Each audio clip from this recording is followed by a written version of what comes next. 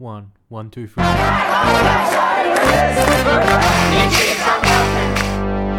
Hello and welcome to the people-powered Green Left podcast, where we give a voice to the 99% and not the big corporations.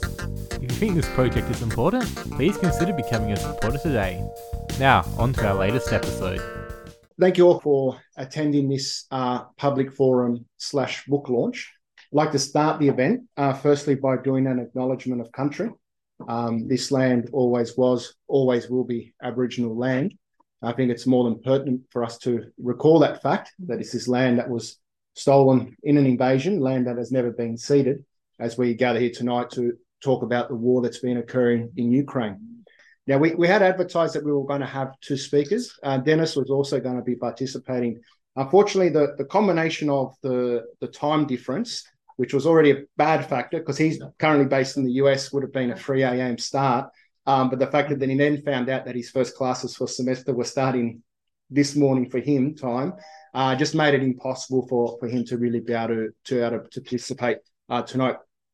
However, we still have Vladislav, a historian who's done a lot of research on Ukraine and Central European history. As I said, a member of social movement in Ukraine, and who's speaking to us from Kiev on Zoom. Yes, thank you a lot. Thank you for introduction. And I think it's really important that you started this meeting with this disclaimer and notice about stolen indigenous land in Australia. And I think it's really important that we should speak about these points and always bring anti-colonial struggle together in leftist discussions. Without anti-colonial optics, I think left couldn't be strong. It's really a prerequisite for strong left is to work with indigenous nations that are fighting imperialism, fighting assimilation, trying to defend their communities, and so on. So I think it's a great start. And Ukraine right now is besieged by colonial nations that wants to destroy Ukrainian identity, Ukrainian people, Ukrainian state, and colonize its land, to grab its land for their imperial uses. And now Ukrainians are fighting against this, and already more than 9 years go in this brutal war practically of assimilation and extermination. And now probably Ukraine lives through one of the darkest time in its history, but it still defends. I would say that it is really important to organize real anti-colonial and anti-imperialist solidarity and to connect all the imperialisms, to connect the fight against all the imperialisms and against all the colonialisms in the world. As one famous Ukrainian socialist dissident in the 90s said, that brave resistance of Chechen fighters against Russian imperialism saved Ukraine from the imminent Russian invasion. That quote was already from the 90s, so everyone practically from socialists in Ukraine or dissidents understood that there are imperialist motives, but the struggle of other nations, of other states against Russia, first the Chechen Republic, then Georgia, and their brave resistance, their anti-colonial resistance, gave us some time to prepare. But it's also a factor that all of this struggle connected. One struggle against imperialism can weaken can weaken other imperialists or strengthen other struggles against imperialism. And I think that is one very important point that we should underline, that we should strengthen all the anti-imperialist movements. We should fight against all the imperialist aggression, and we should create universal points of view against all aggression, against all assimilation. So, yeah, that's, I think, very important for the left right now. So we wouldn't degrade to some kind of campus left and withhold our ideas of democracy, socialism, and solidarity. So in Ukraine now, not much really updates happens because most of the things are now usual. We have bombings of major cities from last, I think, few months. Lviv, Kiev, Odessa, Chernihiv, Kryvyi Rih, Kharkiv, all were bombed by rocket strikes and practically are bombed every 1 or 2 weeks with a lot of people dying and civil infrastructure destroyed in terrorist bombings that are precisely targeting the civilians or civilian infrastructure. At the same time, on the front line, Ukrainian army has relative gains and so slowly but pushing Russian forces. But unfortunately, the lack of equipment, the lack of training and professional training that could be provided by Western powers really undermines counteroffensive and makes it harder to push massive Russian defensive lines. Fortunately, last week there was progress around issue of sending Ukraine fighters that could be necessary to destroy Russian defensive lines and to gain air superiority. Actually, right now, frontline doesn't change much, and most of the fightings are very brutal and going on near defensive lines, near minefields, and practically a lot more stale and positional.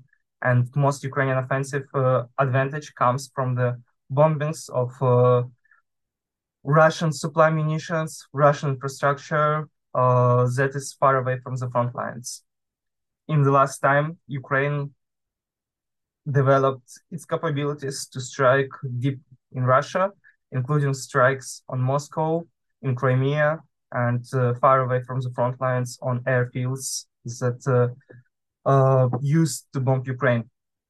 So that's the update on the front line. Unfortunately, it seems that the war will go for a long time, and probably majority of the people in Ukraine would be needed to serve in the army or participate massively in the army effort to succeed against such level of Russian imperialism, such big forces that are attacking Ukraine. I don't think that this war would end swiftly, and we are now practically morally and economically and militarily preparing for a really long fight. On the political front, there are a few progresses. Probably the most important one is the reintroduction of labor inspections and abolishment of some tax cuts for the business. War needs actually now forcing neoliberal politicians to make so-called pragmatic choices and return to at least some form of real economic management and not ideological neoliberal management. In limited form, labor inspections were returned, and tax cuts that were made for the business from the start of the full-scale invasion were backed down and cancelled. This forced some backlash from the business elite, and now in Ukraine society, there are a few business campaigns organized by the most egoistical and anti-Ukrainian business parts of Ukrainian society that fights for practical destruction of Ukrainian state and its capabilities. They're agitating for abolishment of taxation of business, of complete privatization of education, of practically ignoring all social role that business should have in times of war. They're also using the media to push their positions and to fight against more pragmatic branches of Ukrainian government and Ukrainian politicians. So right now there's, I would say, conflict between two political factions of Ukrainian government, one of more radical neoliberal and one of pragmatic neoliberals that wants to have a state that is capable to fight in the war at least. And that conflict, it in some ways breaks the society. It divides the society because now there are a lot of conflicts, and take of thesis of limiting taxation really could harm army and Ukrainian capabilities to defend itself. But to promote this campaign, there were unfortunately some criminal actions organized, probably with connections with oligarchs, but it's unknown right now. There was attempt to murder advisor of our finance ministry that is responsible for taxation. And there were campaigns against social activists by the practically paid far right that are serving oligarchic elite right now against practically against the government and against social activists who are fighting for social security and social stability. Last week, some far right activists attacked one left nationalist activist who left Svoboda Party, but practically evolutioned to some kind of left-wing position and were practically kicked off nationalist discourse and started to defend working rights, started to defend social causes. And he was attacked by far right in connection with his campaigns for social security. So now business elites practically uses the sections of far right as paid protesters, paid attackers who pressure some sections of civil activists who practically limits the possibility to have extra profits for the most powerful in Ukrainian society. At the same time, there were a lot of corruption scandals, scandals mostly oriented in the army and in the mobilization and conscription centers. Zelensky fired practically all of the people who were heading conscription centers because of blatant corruption and limitation to conscription because of people abusing power. That created a lot of potential for the anti-corruption actions in military and police, and practically paved the way for radical change in how Ukrainian conscription works for the better. Practically, the decision was pushed to remove all the heads of conscription centers and bring soldiers and people connected to the army to administer conscription. People who serve for the front lines and understand how it is important to have fully capable squads with all members. Okay, I see there's unnecessary sound. Can you just off it? Someone turn it to me. Okay, great. So it's opens the way to fight corruption in the most important sections, fighting corruption in the military sections and defensive industries. And fortunately, now there is some progress in this direction done by the government.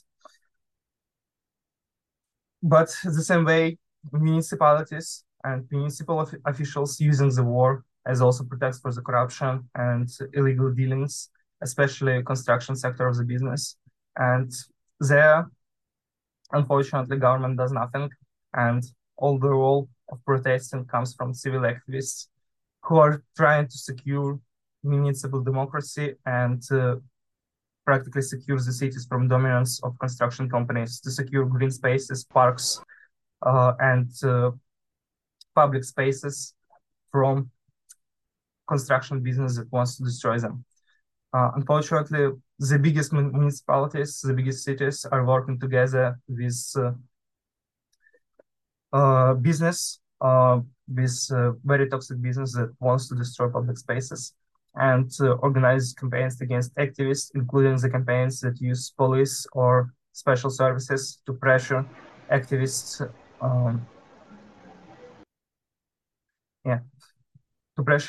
to stop their activism. In Kyiv, recently, SBU went with searches for the Union of Architecture Workers, who are now leading the protest against unnecessary constructions in the city.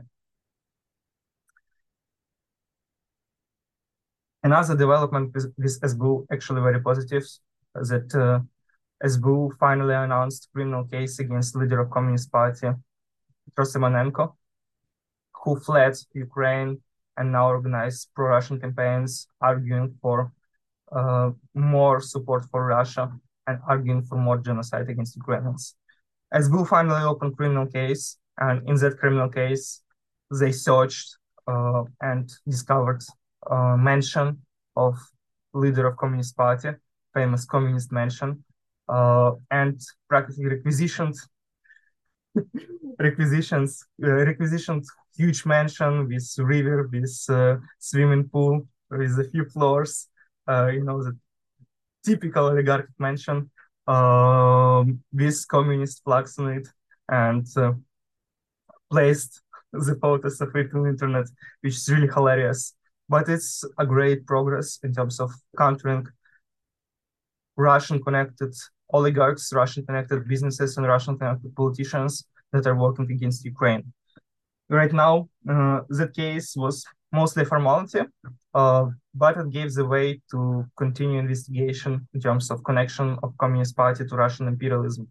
And right now, Petro Simonenko, he actively tries to agitate China to support Russia and participates in all of the horrible events together with totalitarian communist parties like Communist Party of China, Cuban Communist Party, to argue for strengthening Russia against Ukraine.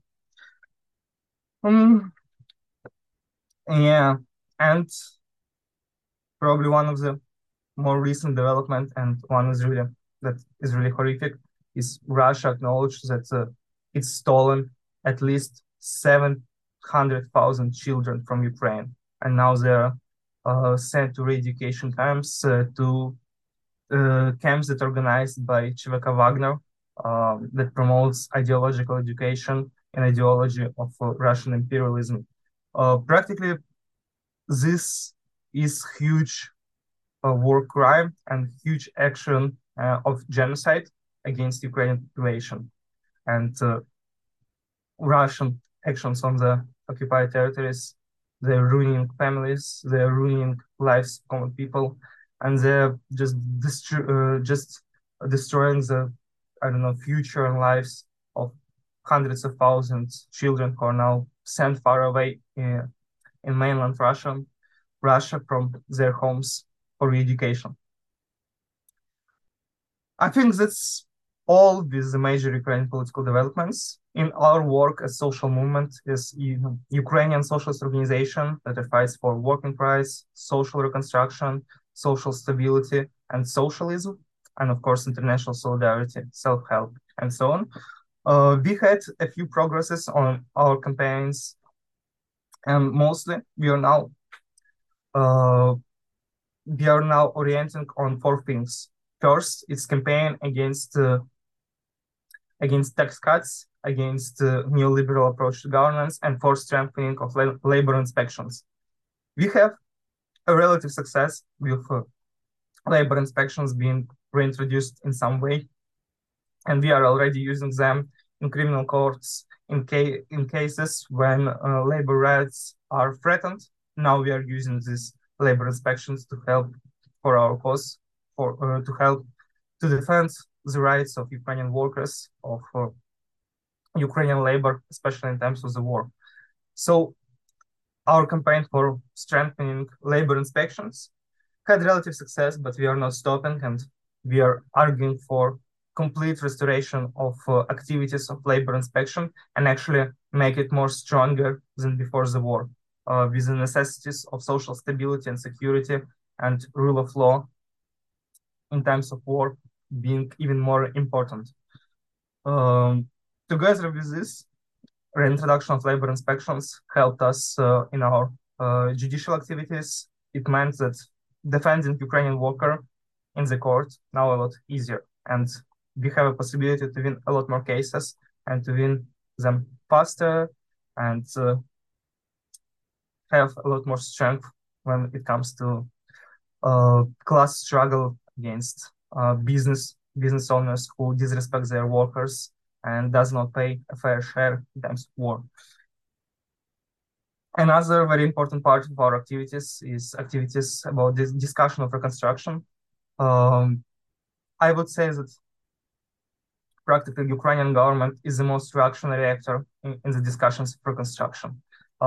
Usually there is this approach that Western governments try to push neoliberal reforms on Ukraine, but in fact, it's the other way around, as Ukrainian government tries to compromise as much as possible neoliberal positions with European Union and USA, because European Union have conditions joining and to Euro integration, which have a lot of social-oriented points, and especially in labor rights, which Ukraine is a lot weaker than general European state.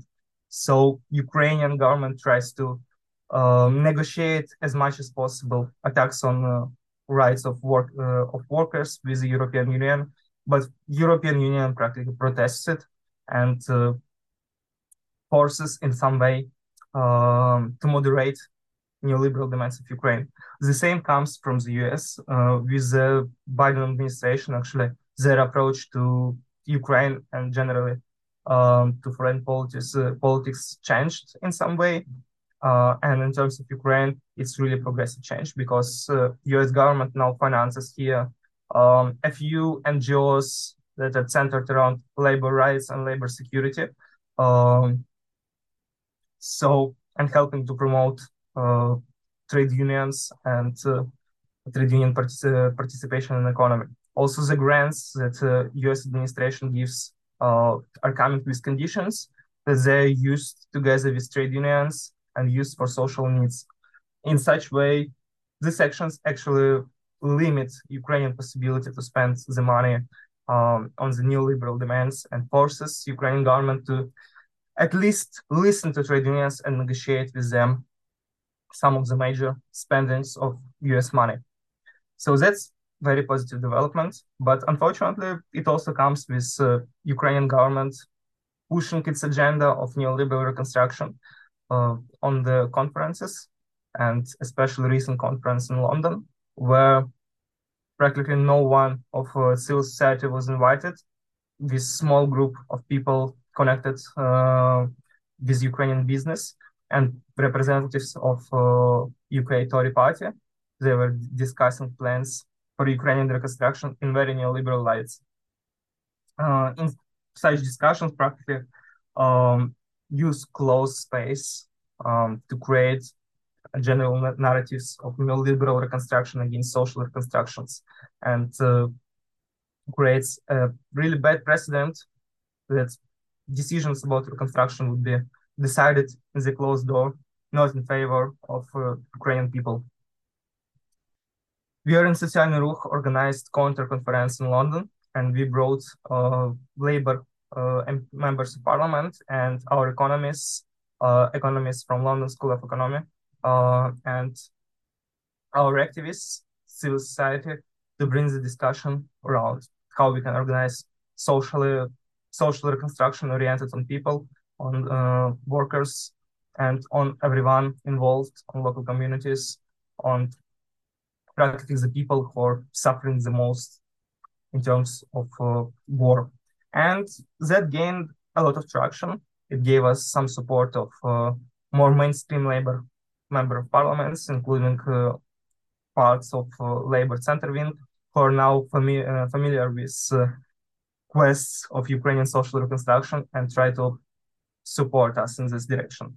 Together with this, we practically the only ones in Ukraine for pushing the demand of alternative reconstruction oriented on social demands and not neoliberal business demands.